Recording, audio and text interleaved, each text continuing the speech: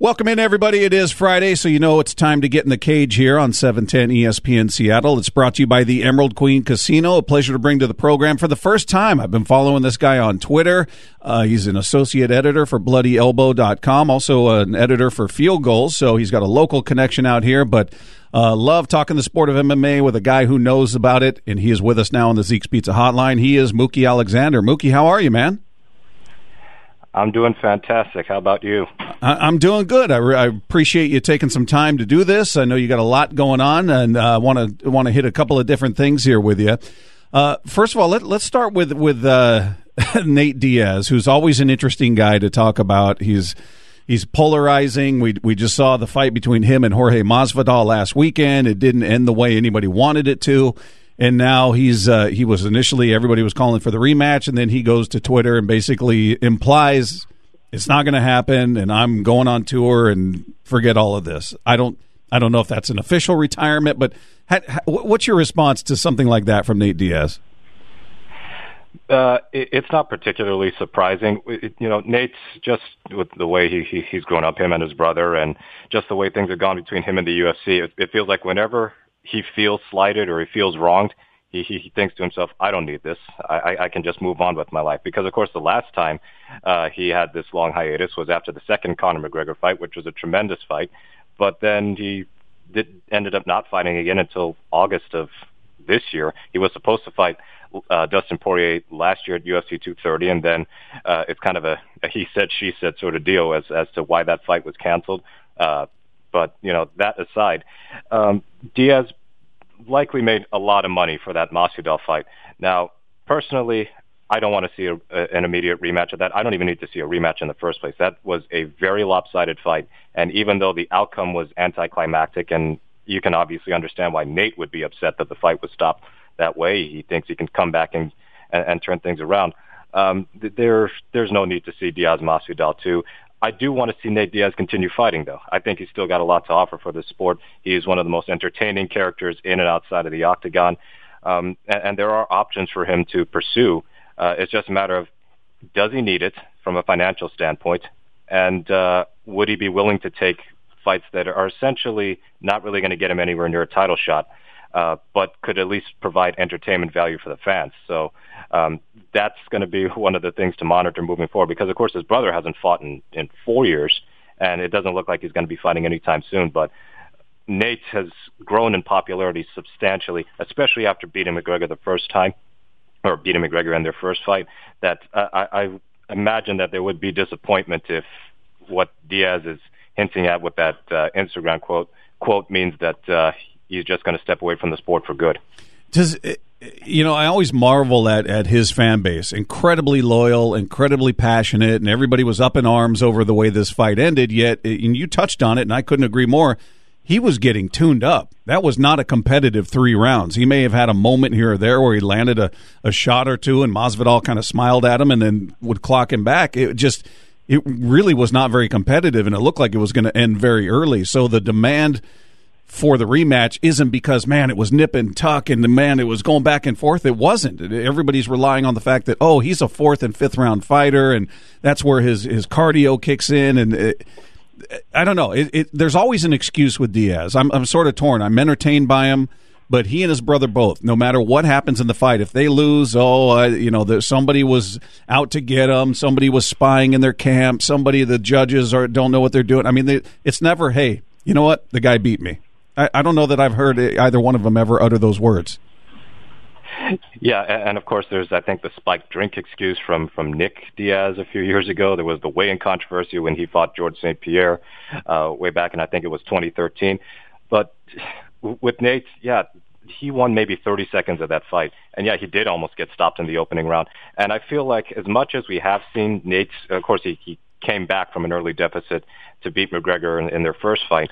But his history of, he's used to just getting beaten up and then he comes back to win or make things competitive, I think it's a tad overblown. We have seen Nate Diaz take a beating and then just keep getting beaten up until he either, gets stopped on that one occasion, which would be Josh Thompson. It's the only time he's ever been knocked out cold in the UFC, or he just loses a lopsided decision. This happened against Benson Henderson up in Seattle. That was 7 years ago. That was his one shot at a lightweight title, and Henderson turned in the most dominant performance of his career, and Diaz never had a chance in there. So I think the reputation of Nate Diaz doesn't necessarily reflect reality accurately. But when it comes to the two of them and their fan base, it's certainly a unique part of MMA's culture. They're kind of like the counterculture for what we've seen out of your typical UFC fighter. It's what makes them so polarizing, but you can also understand why, you can get some detractors for both of them, not necessarily as fighters from, how exciting they are and the effort that they give and the fact that both of them are clearly elite level fighters at their very best. But it's more the behavior afterward when a result doesn't go their way. Yeah, it's I always marvel at it, and again, they do make things interesting. I'll give them that, but they've never been accused of being great sportsmen after losing a fight. So, moving on from that, I'm curious though. That same night, you had a huge event. Obviously, Canelo Alvarez capturing a title, moving way up to light heavyweight, and doing what some thought would be impossible, but before that fight in that arena, they're waiting for UFC 244 to end. I've never heard of anything like that. They're showing it on the big screens there, and good for the crowd. They get a free pay-per-view while they're sitting in the stands waiting for a major title fight. But had you ever heard of anything like that? And what did you think of that decision? Well, I had to work both events for Bloody Elbow, so of course I wholeheartedly supported that decision. I don't want to do that sort of crazy multitasking. But if I were a fan and I was at MGM Grand and I have to wait 90 minutes between co-main event and the main event because of a pay-per-view that's happening on the other side of the country in a totally different sport, I would be a bit peeved because, yes, there is some crossover. There are plenty of MMA fans, UFC fans who wanted to watch a Canelo fight live, and probably plenty of Canelo or boxing fans rather who were curious about this UFC pay-per-view because it was, a really big deal. But there are also plenty of boxing fans who could not care less about the UFC, and they think that this is an insult that DAZN ended up agreeing to delaying the main event until after the UFC was over. So from a business standpoint, I can understand why DAZN did it, because even though they are a subscription service and they tout their on-demand value, live programming is still the most important aspect of sports. So if they ran opposite each other at about the same time, there's a really good chance that the UFC would have dominated all the headlines and Canelo's knockout would have been an afterthought. But instead, the UFC main event ends in somewhat anticlimactic fashion, and then you have everybody go to the Canelo fight, and that ends in one of the best knockouts of the year. So Canelo gets some good publicity there. The highlights from that fight on YouTube, it exceeded, I think, 4 million views already. That tells you that there was a lot of interest in what happened, but DAZN certainly irked a lot of hardcore boxing fans with this move. It is totally unprecedented to me. I hope it doesn't happen again. The way that the UFC is structured, that they're dominating most Saturday nights, but it's really rare to have a big UFC pay-per-view and a big boxing event on head-to-head like this. And DAZN is new to the fight game, essentially. They've only launched in the U.S. for a little over 13, 14 months or so. So they'll take their lumps, but for them, it's all about getting more subscribers. But as we've known, not just in sports, but in business in general, what is best for business is not necessarily what's best for the customer. Yeah. Speaking with Mookie Alexander here, associate editor at BloodyElbow.com. He's joining us here when we get in the cage on 710 ESPN Seattle. For a few more moments, I saw a tweet from Jon Jones. Said, just finished a coaches meeting studying Dominic and Corey's careers. Established Dominic's definitely the more dangerous fighter. Beating his ass next. I don't know if that's an official announcement of the fight, but it sounds like that's who John would like to see, Dominic Reyes. What do you think? Is that next on the docket for him?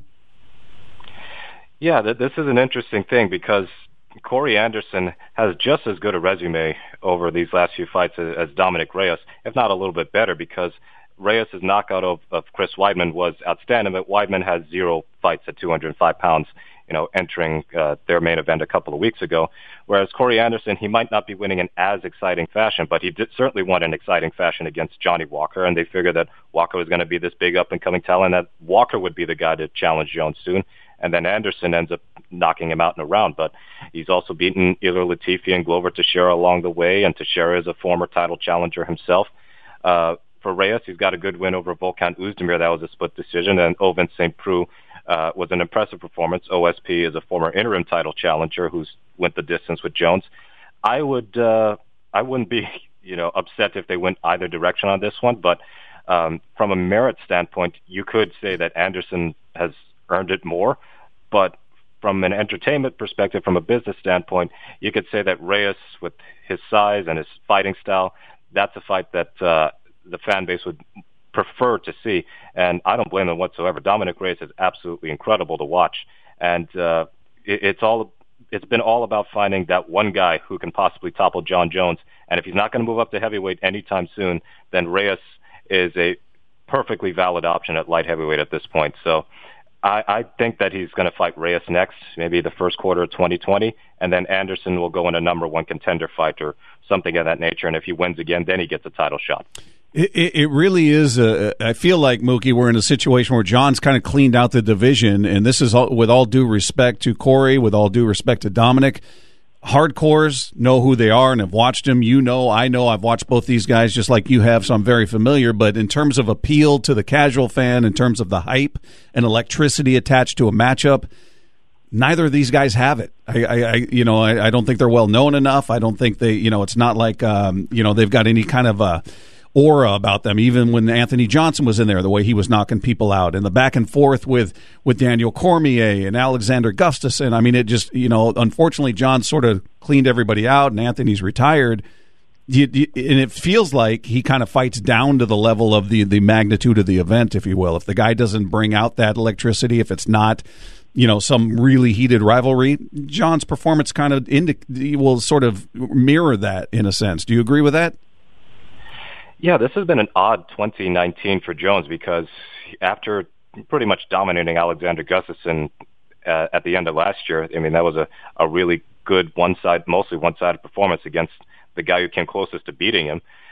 These two fights in 2019, Anthony Smith, yeah, he comfortably won that fight, but of course he had an illegal strike that cost him a point, and it was hardly an exciting performance, and Smith was clearly inferior to Jones in just about every which way, but it felt like Jones never got out of second gear. And then against Thiago Santos, Santos is a former middleweight who instantly became a light heavyweight contender with a few good wins, and Santos fought an overwhelming majority of that contest basically on one good leg, and Jones ended up scraping by with a split decision. So, with Jones, I think there's such great demand for him to either fight Daniel Cormier one more time, and that's just because of the rivalry aspect. I feel like that hatchet has been buried at this point, with Jones having 2 wins, albeit one of them reversed because of the failed drug test. But at least there are more interesting, compelling options at heavyweight that we haven't seen yet. So, Jones has teased it for the longest while, and it has never materialized. So at this point, I don't know how many more title defenses Jon will have at light heavyweight before we reach peak demand for Jones to just finally move up to heavyweight and take on the biggest challengers and then enhance his legacy as one of the all-time greats. Whether you of course, want to put an asterisk on it or not, given his unsavory history with PED use. Would you rather see him move up to heavyweight or hang around long enough for Israel Adesanya to step up to light heavyweight? Yeah, I would rather see him at heavyweight. For some reason, there's something about Jon Jones versus Israel Adesanya that doesn't quite get my blood pumping just yet. And maybe it's because we still need to see Adesanya in there against other top middleweights before I can really make a determination of how quickly I want to see him go up another weight class. But with Jones, you've got Stipe Miocic as the champion right now, and of course he's going to rematch Cormier presumably in a few months' time. There is Francis Ngannou, who's got to be the most destructive puncher on the entire UFC roster. So there are non-title options for Jones at heavyweight that are more interesting than actual title fights for Jon at 205. So even though heavyweight is hardly a division stacked with talent, it's just on a matchup standpoint, it feels like we're jogging in place when it comes to Jon and these title defenses over the years at light heavyweight. And you brought up Anthony Johnson earlier and that he's retired. Well, he intends to come back to the UFC. In fact, I believe he's supposed to be in the USADA testing pool for a few more months, and then he will compete at heavyweight. So if they want to revive that potential fight, because it was supposed to happen at light heavyweight a few years back before Jones had the hit-and-run incident and got stripped of his belt, Jon Jones versus Anthony Johnson at heavyweight would certainly be, I'm not going to say a mega pay-per-view, but it is another potential matchup that you could have there, given what we know of Anthony Johnson over the years as this devastating striker who's got really good takedown defense, but also has the types of flaws that Jon can exploit and win. So I would rather see Jon at heavyweight than Jones versus Adesanya at the moment. Yeah, I would definitely look forward to that. Hey, before we let you go, let me throw one more at you, and it's a fight that's coming up a little bit later, and that would be Kamaru Usman against Colby Covington. I'm always curious to see how people respond to Colby, because to me, he's the poor man's Conor. He's the poor man's Chael. He's just in terms of his persona. He's a little clumsy with it. He's not nearly as clever as either one of those guys, yet it's been effective for him. He's gained a fair amount of attention. He's gained a fan base. He does his best to antagonize, and it's worked to a certain extent. I find him, like I said, a little heavy-handed with it, and a little, I don't find him to be the brightest guy in the world. But where are you at with Colby Covington, the person, the persona, and where he is as a fighter? Well, I find Colby's persona to be completely obnoxious. I mean, he's not my cup of tea when it comes to that type of promoting. But what you can't deny is he gets the reaction that he wants, which is a lot of people booing him. And I guess he is of the opinion that any reaction is a good reaction. But you cannot let dislike of his persona or him as a person cloud the fact that he is a really good fighter. And this fight with Kamaru Usman is a genuinely interesting fight that I think is actually quite tough to call, because Usman is a powerful, super strong wrestler, not much of a striker. I mean, he has some power in his hands, but it's not something that he relies upon too much. But with Covington, not only is he a really good wrestler, but he has cardio for days, just like Kamaru. But he works at such a high volume that he just wears you down as the fight progresses. So it'll be interesting to see if Covington can, to use the old phrase, impose his will on Kamaru and make Usman work at a pace he might not necessarily be comfortable with, or if Covington can't get the takedown and he gets a little frazzled by the strength of Usman, we will see whether or not Usman is willing to take Covington down and make him work off of his back, and the dynamic of that fight could change. So I'm not looking forward to the next several weeks of the trash talk between these two, especially from Covington's side. Yeah. But I have every reason to be compelled to watch this fight. And really the whole card, UFC 245 is outstanding. You got Usman Covington, you have Max Holloway versus Alex Volkanovski, and to me that's the best of the three title fights.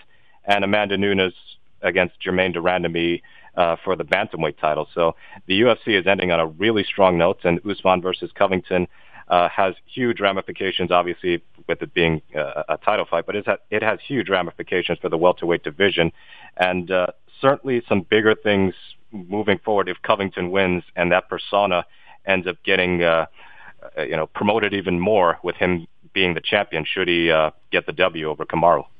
He is Mookie Alexander, associate editor at BloodyElbow.com, also an editor at Field Goals for you Seahawks fans out there. Hey, a pleasure to speak with you, Mookie. Thanks so much for taking time with us, and I look forward to talking to you again sometime.